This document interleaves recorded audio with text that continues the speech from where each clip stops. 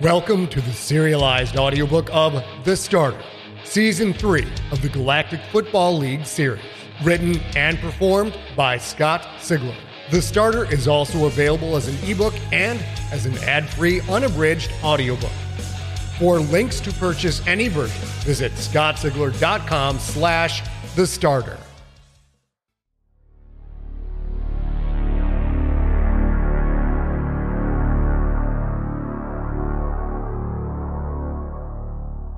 An excerpt from Species Biology in Football, written by Cho Ah Huety.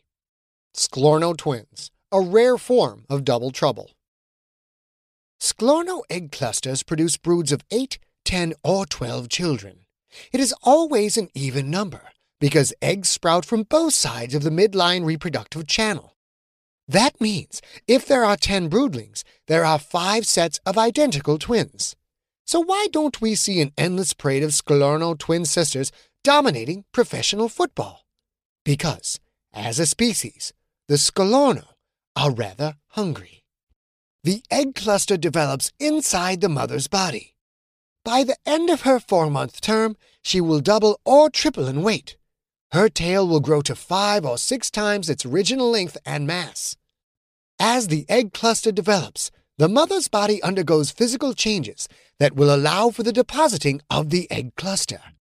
The mother's body widens at the hips, greatly reducing the Sclorno's speed. Hence, motherhood is an automatic end to any GFL career. Each pair of eggs within the cluster can be male or female.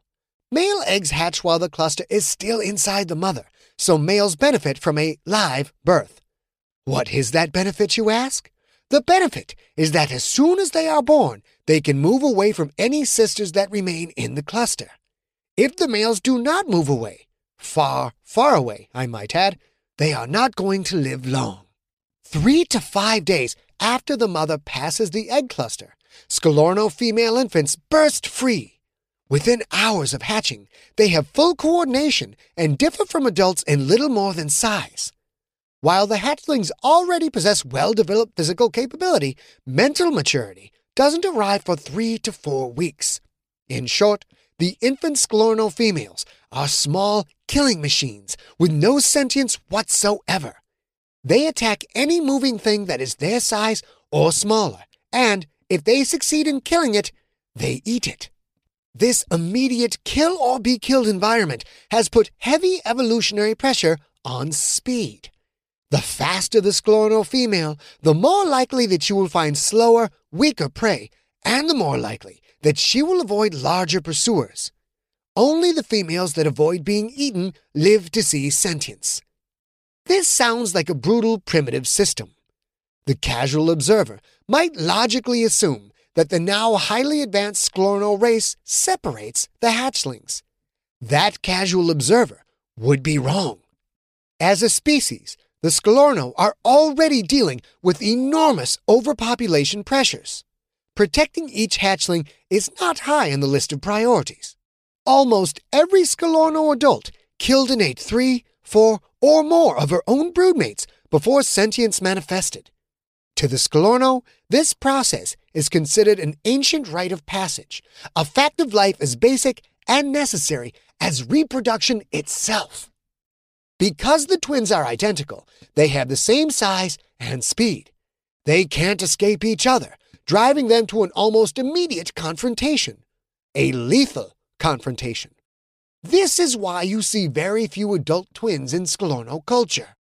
The one exception to this rule is that of conjoined twins, which occur about once in every 100,000 births. Normally, these twins are conjoined in a way that slows them down and makes them easy prey for their broodmates. Occasionally, however, the twin sisters are joined by a tentacle, an eye stalk, or some other way that doesn't interfere with running. When this happens, it is a powerful combination indeed. Now, instead of 2 individuals fighting for survival, the conjoined twin sisters act as a single organism, bigger and stronger than all of their broodmates. Once sentience occurs, the conjoined sisters always opt for separation surgery. They remain emotionally close, however, and usually stay together as they go through life. Several sets of twin Sklerno succeeded in the GFL, including Adelberg and Bamberg, receivers for the Y'all Criminals, and the Hall of Fame cornerbacks known as Sisters of the Holy Shutdown, who anchored the secondary for the Hitoni Hullwalkers during their championship seasons of 2671 to 2673.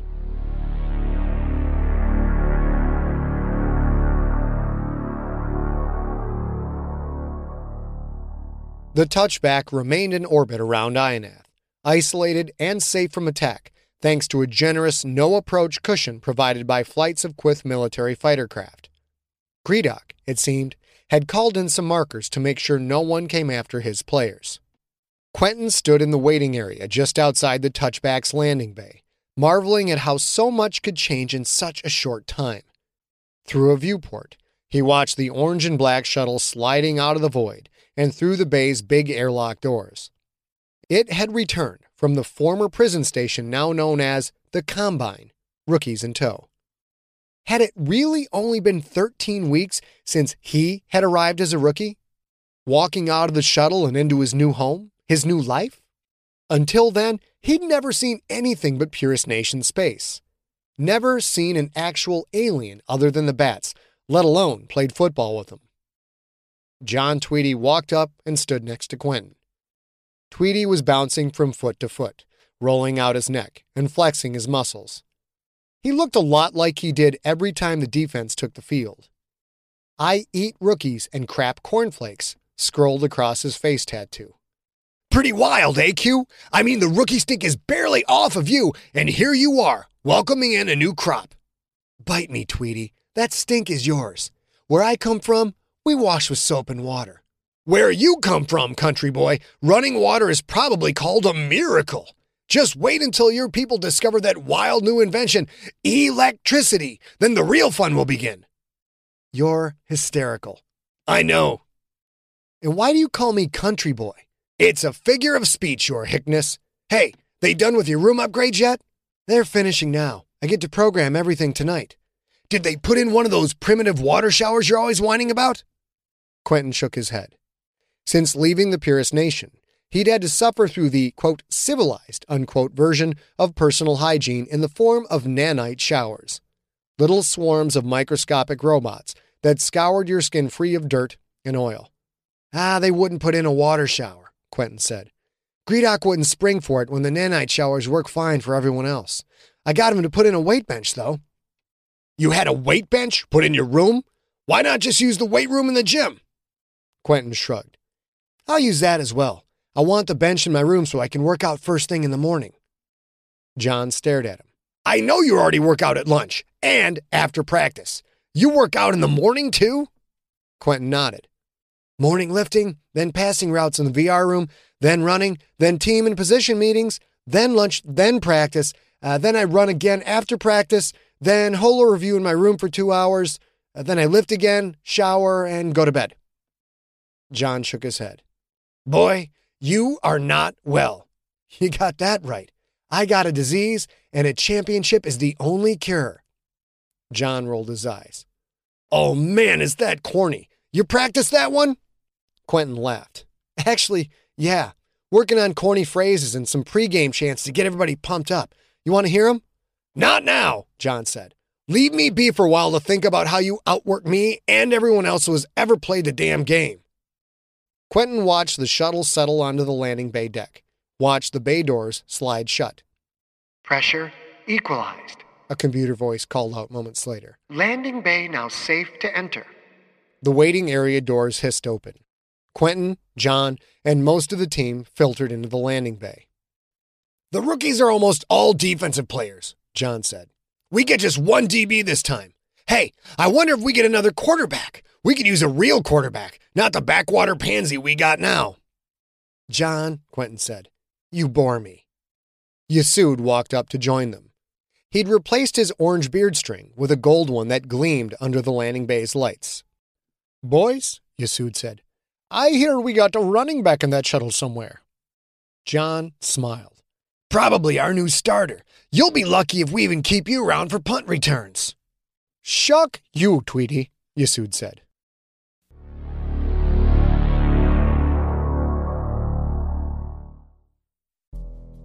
In the climate-ravaged world of 2072, the city of Pura stands as a miraculous green haven. Pura is a geoengineered paradise that protects its fortunate residents from the global catastrophes of heat domes, fires, floods, and droughts. In a time when the world outside is unsafe, it's vital for Pura's existence that people rally behind the purpose of the city, and Demetria Lopez, head of the city's public relations, tirelessly promotes its idyllic image. But when she stumbles on a dark secret that, if exposed, would be the downfall of Pura's existence, she must decide who and what she's willing to protect. From Wondery, the makers of Academy and Dr. Death, The Last City stars actors Ray Seahorn, Jeannie Tirado, and Maury Sterling. Follow The Last City on the Wondery app or wherever you get your podcasts. You can binge all episodes of The Last City early and ad-free right now by joining Wondery Plus.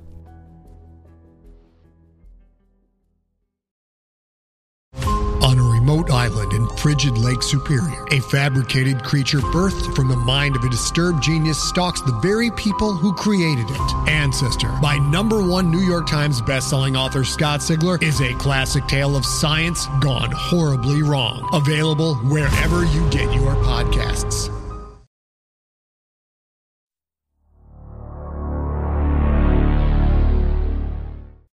The shuttle's side door lowered.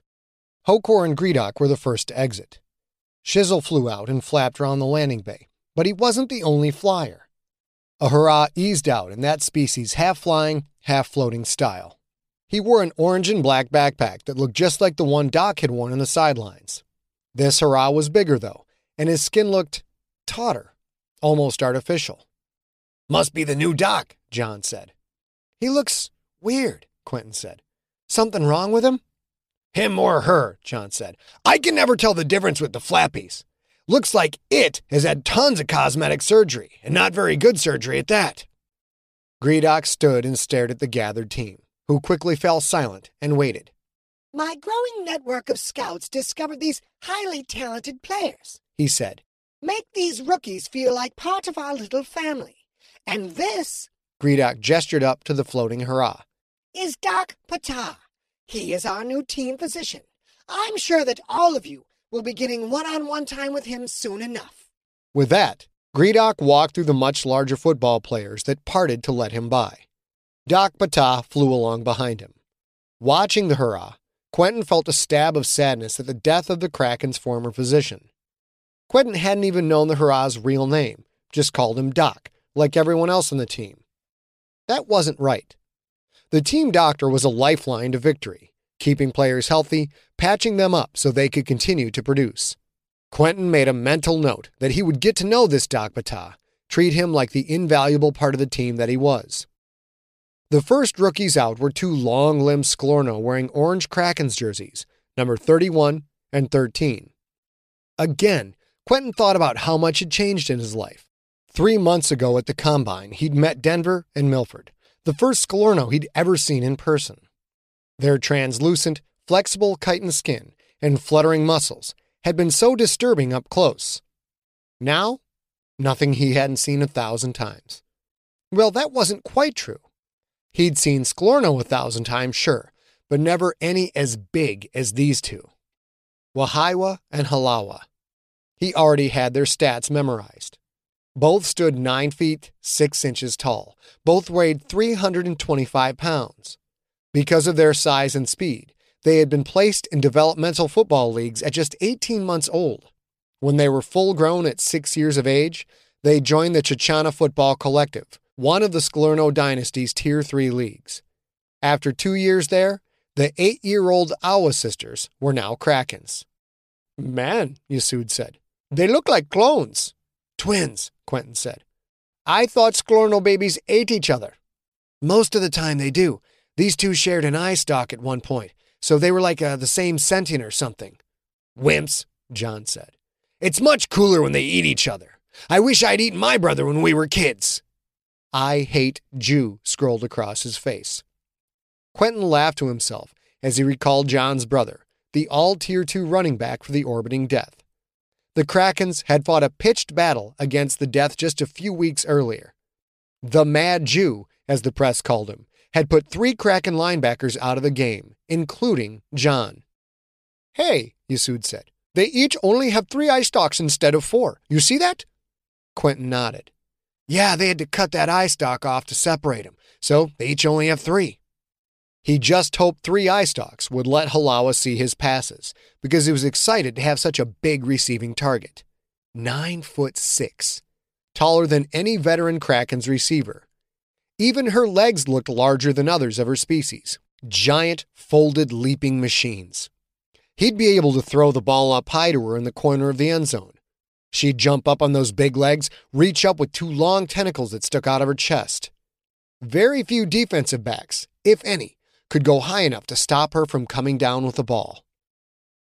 Tweety started laughing. Oh man, you have to be kidding me! That is Mitchell Fayad's replacement? The mention of the dead running back drew Quentin's attention. Coming down the shuttle ramp, he saw what had to be a mistake. As big as the Awa sisters were for Sklorno, this guy was little for a human player. He wore a jersey with the number 21. Wow, Quentin said. He is small. Damn near a midget, Tweety said. Oh man, we are so desperate. A midget? Quentin said. What's that? Yasud and Tweety looked at him.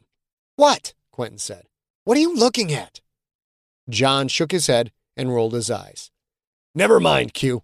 I forget that the Purist Nation isn't big on people with congenital defects. We don't have any congenital defects in the Purist Nation. John and Yasud both started laughing. Quentin didn't get the joke. Quentin sighed and looked over the new running back.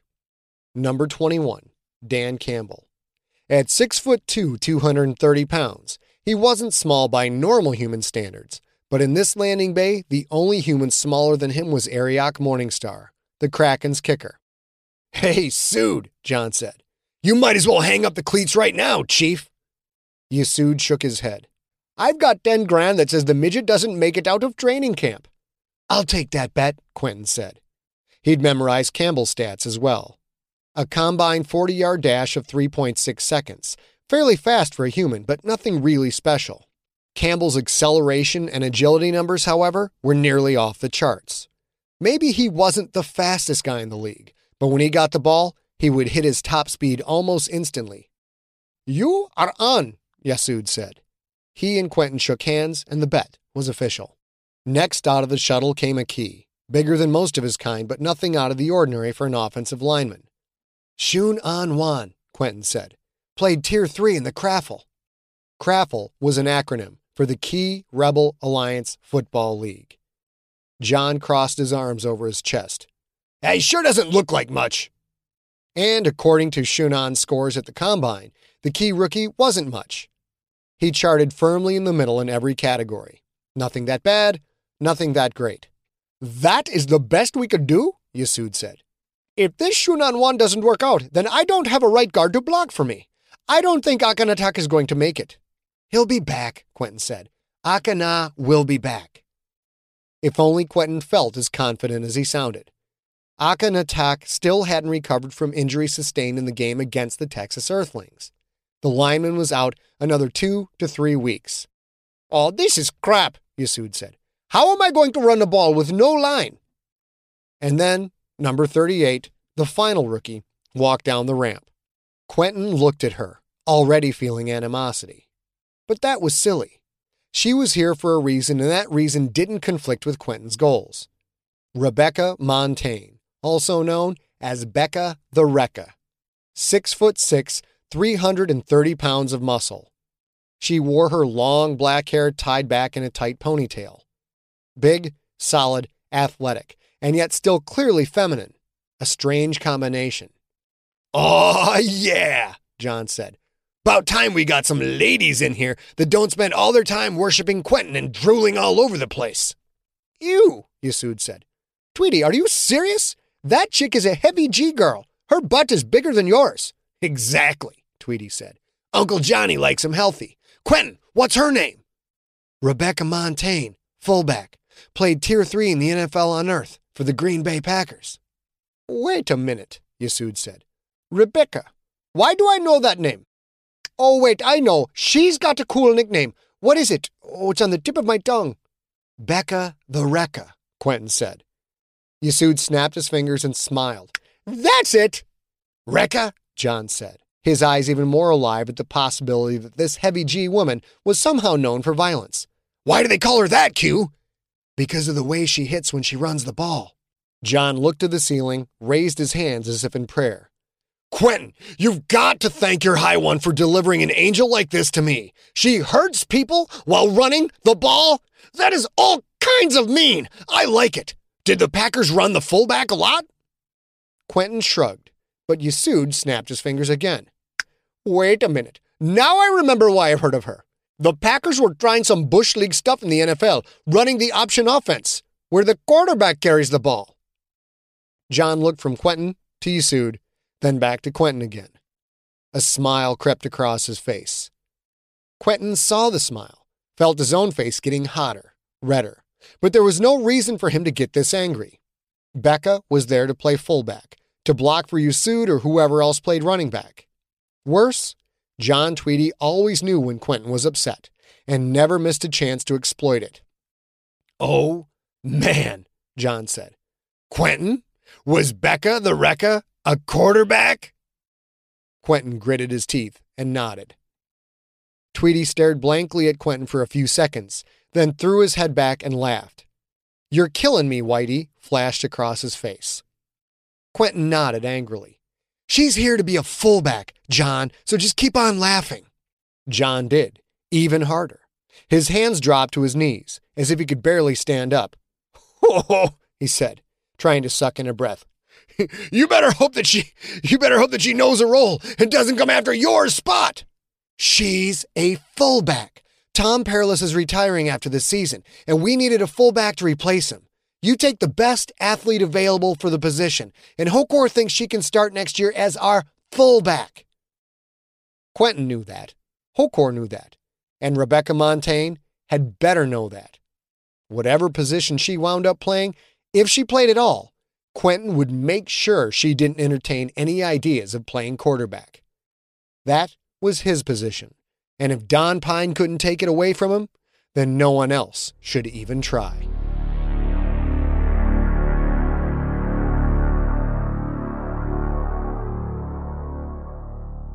Just as he'd programmed the night before, the lights in his small bedroom flicked on at 5:30 in the morning. Quentin Barnes sat up. He'd already been awake for 10 minutes, maybe 15, but he'd forced himself to stay in bed. Soon, his body would adapt to the new schedule. It was time to make everything obey his will.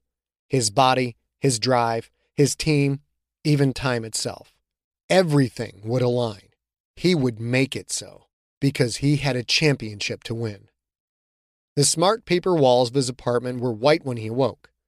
As he walked out of the bedroom to the living room, every wall faded into a sequence of still pictures that slowly painted a chronological history of the game. Quentin bent, stretching his hamstrings, his calves, his groin, feeling delicious pain in his muscle fibers as black and white, two-dimensional images showed faces like Tittle, Unitas, Baugh, Lane, Thorpe, Pollard, Nagurski. He stretched his arms as the two-dimensional images changed to full color, with faces like Campbell, Butkus, Landry, Brown, Staubach, Bradshaw, Rice, Tatum, Montana, Lewis. The images then changed to three-dimensional holograms, faces like Aronik, Kuna Shaka, Jacksonville, Tarrant the Smasher, Smith, Pecor the Unquestioned, Zimmer, Pine. All of them, the faces of champions. Quentin finished his stretching routine, then started it all over again, forcing himself to go farther each time, to feel more pain, to hear everything his body had to say. You listened to pain, but you didn't obey it. Pain was a servant, a reminder that you were one of the few sentients lucky enough to be alive at this moment, at this time in history. The holo tank flicked on at 6 a.m., exactly when he finished his second round of stretching. Before moving on to his next task, he waited just long enough to see what game the computer randomly selected. Super Bowl 79, the Grand Rapids Lions versus the Mexico City Conquistadors, back in the ancient times when there was the NFL and nothing else, when there was only one planet playing football, centuries before the Lions moved to Thomas 3. He'd never watched this game. The recorded crowd filled his room with a roar as he moved to the weight bench. The rig consisted of a padded bench and a horizontal bar above it. The bar was steel, with soft black handles on either end.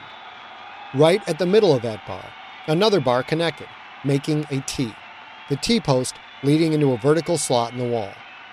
The wall had other attachments sticking out of it, individual handles that could be pulled or pushed, giving Quentin any number of weightlifting options. He would use all of the attachments for a full-body workout. His favorite, though, by far, was the tried-and-true bench press. He lay back on the bench, then reached up to grab the padded handles, his hands shoulder-width apart. In the space between his hands, the bar showed a readout in red letters, 400 pounds. He looked up at the ceiling, where the smart paper showed the silver and blue lions rushing out of the tunnel, preparing for the biggest game of their lives. Every player he saw up there was long since dead, the game having taken place more than 6 centuries earlier. Dead, but not forgotten. Every player was forever notched in the glory of history. Every player was eternal. "Give me music," Quentin said.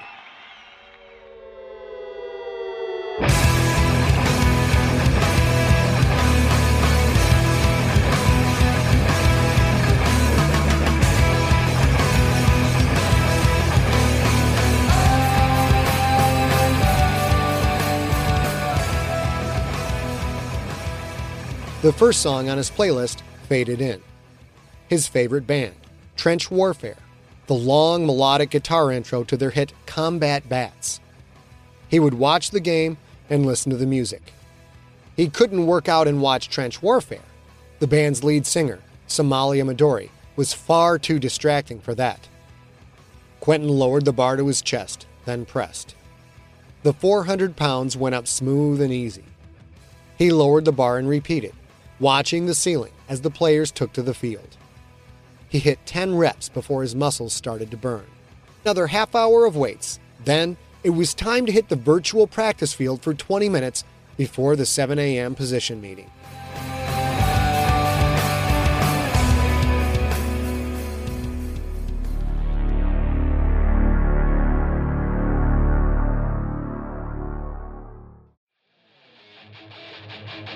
You have been listening to The Starter, Season 3 of the Galactic Football League series. Written and performed by Scott Sigler. Produced by Ariok Morningstar with post-production by Steve Rickyberg. For more information on Scott and more free stories, go to scottsigler.com. Theme music is the song The Kids Are Coming For You by the band Superweapon. Superweaponband.com. You kinda say I'm going in the air. The kids are coming for you. Nothing you can do. They're coming for you. The kids will pick you up. Contained herein are the heresies of Radolf Burntwine, erstwhile monk turned traveling medical investigator. Join me as I uncover the blasphemous truth of a plague-ridden world, that ours is not a loving God, and we are not its favored children. The heresies of Radolf Burntwine, coming January 2nd, wherever podcasts are available.